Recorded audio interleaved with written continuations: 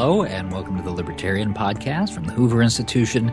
I'm your host, Troy Senek, joined, as always, by the Libertarian himself, Professor Richard Epstein, Senior Fellow at the Hoover Institution, as well as Professor of Law at NYU and Senior Lecturer at the University of Chicago. Today, reforming higher education.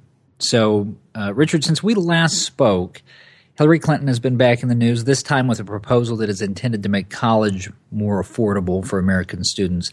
So Hillary unveils a plan, the goal of which is to allow kids to be able to attend a public college or university without going into debt. And she's planning on doing this primarily through federal grants to the states, which have a bunch of conditions attached to them. She wants to make community college free, just as President Obama does. And for people who do take out loans, she wants to cap payments at 10% of discretionary income and forgive whatever balance is left after 20 years. Now, we don't need to go through the specifics of each one of those proposals, but let's just start here. What do you make of that directionally? Are those the areas that you want to focus on if you're trying to make a college education more affordable in America? Well, the first question you have to ask is affordability the issue at this particular point? Or is it the quality and the content of the education that you have to worry about? And the community colleges are an interesting focal point because the last thing that we want out of our community colleges is to try to create people who are sensitive about the humanities but know nothing about any serviceable or usable trade. It's not that you want to exclude humanities from any program, quite the opposite, they're essential, but it's quite clear that you have to have some way in which people can transition from the community colleges into the job market or into other educational venues. And I don't see anything about substance in this proposal or in those, for example, by Bernie Sanders that will do it. So unless you do that, I think it's a mistake. Second point, I think, is when you use the word public community colleges, I think that this is a terrible disservice. Public universities have to be subsidized. If you're not going to subsidize them through tuition or support them through tuition, the subsidies from either state or federal governments are going to have to increase. The tax payments that are needed to support it are going to have to increase. And it turns out that the savings opportunities for people who have to pay these taxes, say sales taxes, are going to be diminished. So the revenue side of this thing is completely unexplored. It's also quite clear that if you do this, it's the death knell, or it's going to be a serious blow to any private profit institutions that are trying to fill the same kind of space. And so you have to ask yourself, what is the logic of a system which takes schools that are by and large lower performing than their private competitors, give them huge subsidies that drive the private competitors out, when as a for-profit sector, they actually do contribute something to the revenues. Now, in general, we have this with respect to the current educational grants, which are probably too large. And the Obama administration, I assume that Ms. Clinton, if she's elected president, would do the same thing. They're trying to squash out the profit institutions and give more and more money to the nonprofits by having some very arduous requirements of what you have to do as a for-profit institution to get these monies, where there's no analogous restrictions on the public case. I think this is exactly in the wrong directions. If anything, what you want to do is to figure out how it is that you can reduce the public burden by shifting more of the educational function to people who know what they're doing. The third point is you never want to give people a free anything because their decisions are going to be made under very different circumstances if they know they have to put their own money on it and realize that if it turns out that it doesn't work out well, they're going to be out. If, in fact, you get free public monies in which to do this and it doesn't pan out, the costs to you financially and otherwise are going to be lower. So you'll make inferior decisions under these circumstances, less responsible decisions, and you'll perform less well in terms of the way in which you're doing. And I don't think you want that to be part of the situation at hand either. So for all of these reasons, and I'm sure more, you don't run a good system by creating more subsidies, more transfer payments, more bureaucracies, more federal and state cooperation. What you do is you create a better system by reducing the general overhang of government on these situations and trying to expand the educational opportunities that could be supplied by the private sector, not by subsidizing them, but by stepping on their particular throat. And I've been involved in some of these accreditation disputes, and it's just unreal as to what is required by the various agencies in their efforts to throttle some of the private schools that have had real successes. And I think, in effect, it's like so many things, it's just a very wrong move in a very bad direction.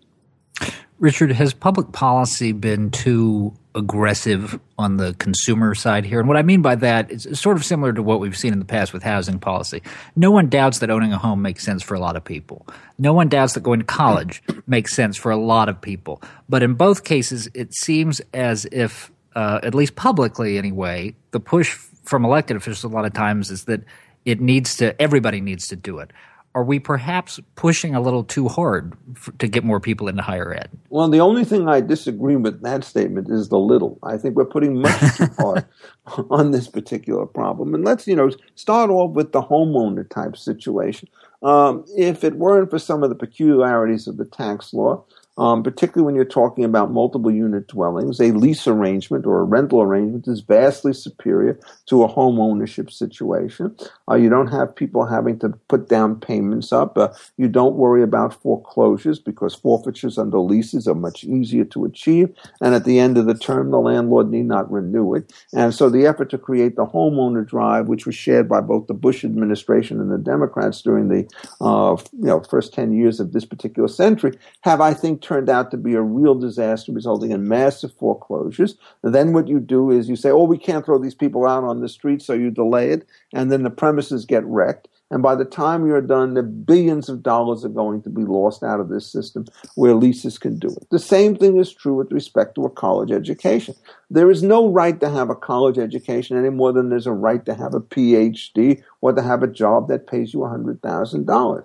What people should do is have opportunities, and if it turns out that some people are better for the trades than they are for academics, there's no reason why they can't prosper by moving in that particular direction. The key thing is to make sure that people develop a set of marketable skills, which include not only such things as reading and writing and computer literacy, but also some of the elementary features of how it is that you behave on a job. And that means, for example, do you know how to show up on time, what to dress, what to wear, how to say things to customers, to superiors, to inferiors, and so forth. These are social skills that people aren't getting. So you want to improve the flow. The last thing you want to do is to start to create subsidies under non-accountable institutions. What you want to do is to make sure that the ability for people to take internships, to avoid the orders of the minimum wage laws are going to be increased. One of the key features to understand about education is that if you let it, huge amounts of education will take place on the job. There are many people who crave, literally beg, to get internships, trainee positions, apprenticeships of some sort where they get absolutely nothing by way of salary. Are they being exploited? Absolutely not. The increase in human capital that develops from getting both the technical skills and the social skills needed to work are what really matters. So at the same time, you see people trying to subsidize the beginning of this process. They are wrecking the economy with the high minimum wage laws, the change in the overtime regulations under the Fair Labor Standards Act, and so forth. So what you're seeing here is a typical progressive maneuver. They find a mistake in the market, and what they do is they impose restrictions to prevent exploitation, so-called, and then subsidies to offset it. Both these provisions are in fact mistaken. And what you really have to do is not to dictate the ends that people have, but to give them a set of low-cost options, market-generated, to decide whether they want the university track or they want something else. And if you want to get them to this level, what you have to do is to get somebody like Mrs. Clinton to come out and to support four-square charter schools, which cost less and provide more than the public education. They're about 2/3 the cost, and God knows, in places where you actually know what's going on, they could be 1, 2, or 3 years ahead in terms of their educational situation. But if you're bound to the unions, you're going to like the high minimum wage laws, you're going to subsidize public unionized community colleges, and you're going to make sure that public education remains a public union monopoly. This is very bad social policy. There's a model that's been getting a fair bit of attention recently. The Wall Street Journal just had a piece on it, where rather than take out conventional loans, college students will actually take on what are, in essence, investors who will get a percentage of their income for a period of time after they graduate. Now, that keeps you from getting deep into debt for a degree that doesn't pay off. It may also mean you end up paying out a pretty penny for one that does. Does that strike you as a decent alternative approach to be taking here? Look, if you look at the private sector and ask the number of people who are prepared to actually make investments in students, in which they take an equity piece, i.e. if the kid earns a lot after he graduates, you get more, otherwise you get nothing, is absolutely zero. And so the last thing you want to do is to subsidize a program which has never worked in the public sector. Now, why doesn't it work in the private sector? Well, there is a huge moral hazard problem. If it turns out that you think you're going to be somebody who's going to work in low-income jobs, and there may be perfectly legitimate government occupations or working in service industries and so forth, you'll take one of those things. But if you're going to be the kid who thinks he's going to be an entrepreneur when he gets out and work on Wall Street, you're not going to give somebody 10% equity. And so therefore, what's going to happen is you're going to get people who, from a financial point of view, will be losers. What you like about the fixed loan is that you do not, under these circumstances, have to worry about the occupational choices of your workers. You're going to get you a fixed rate of return that's going to be fine. Now, does this mean you're going to block this situation? Many law schools, NYU and Chicago amongst them, I believe, do have programs whereby the scholarships that you, or the loans that you receive, may be forgiven if you work in some kind of a public interest job. But they run these things under fairly tight kinds of restrictions. And my view is, so long as you have the monitoring capacity from the private lender of the money, and you want to do it, fine. There's absolutely no argument here in favor of illegality. But when you have the government doing this thing, you know right off from the back that the level of supervision you will get with respect to the loan will be zero.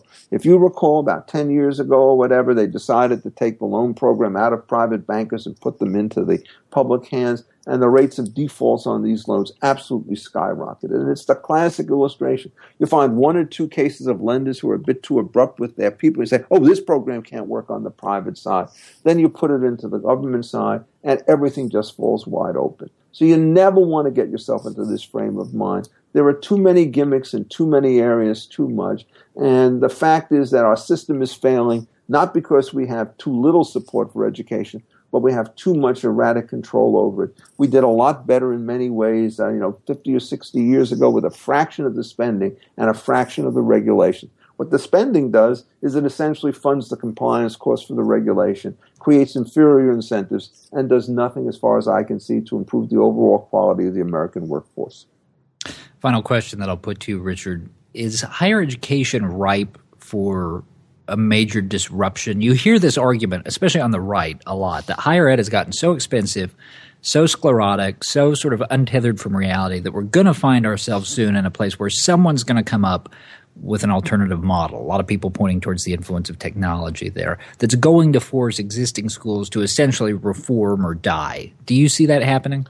Well, it depends on which segment of the market you're looking at and why. There's no question that, the community colleges are actually the places that are most vulnerable to this because it's effective to put substitutes in place. When you start getting to elite universities, you could say that the model is a disaster in some sense, but if you have 10 or 15 applicants for every place and you have a huge influx of students from overseas trying to get American positions at elite universities, you can't say that it's crazy. Now, you'll look at the price tags on the stated commission and you're getting something wrong because there's a huge amount of price discrimination that takes place in the forms of scholarship to needy students of one kind or another, so that the situation turns out to be a bit more inclusive than you otherwise see. So that part of the model, judging by consumer demand, is doing pretty well. The state schools seem to be doing pretty well as well. The religious schools seem to be doing pretty well for these things. There are obviously very strong differences that I have with many people who run the social science and the humanities curriculum. And what happens is there's a market response to that, which is the number of people who major in these disciplines starts to go down. And they don't go down because they don't like humanities. They go down because they do like humanities, and they don't get it in humanities departments today, which regard, Shakespeare and Rabelais as dirty words, unless you get somebody who's a little bit more trendy to talk about. Now, can you do online education and so forth? The answer is, of course you can. Where is it going to be most disruptive? It's going to be places like Phoenix University and so forth, where, in effect, you develop a kind of complicated delivery system. And you do this not for college students who want to be on campus and have residence and do sports, but there are lots of people in their 20s and 30s who are trying to get another degree who don't want the rah-rah athletics and so forth. They have to go to school after class, after work or before work and so forth.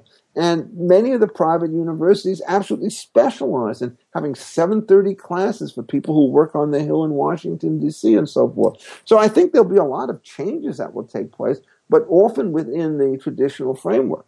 And here's the other point. I'm no seer about this stuff. I do follow it because I have a son and a son-in-law, both of whom are pretty heavily involved in the educational business, and I get a lot of free information that way. But it's essentially an old point from Robert Nozick, which is if you have voluntary transactions and they are done without force, coercion, and mistake, you just watch and see what the outcomes are. You don't try and impose a series of pattern principles or to predict the future to the point where you're prepared to regulate the way in which it goes.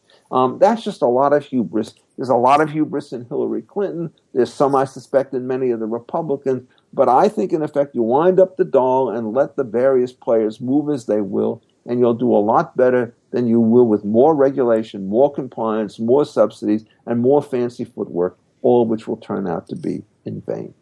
All right. Thank you, Richard, and thank you to our listeners. And remember, you can find Richard's weekly column, The Libertarian, by visiting Defining Ideas at hoover.org, and you can follow him on Twitter at Richard A. Epstein. For the Hoover Institution, I'm Troy Senek. Thanks for listening. This podcast has been a production of the Hoover Institution.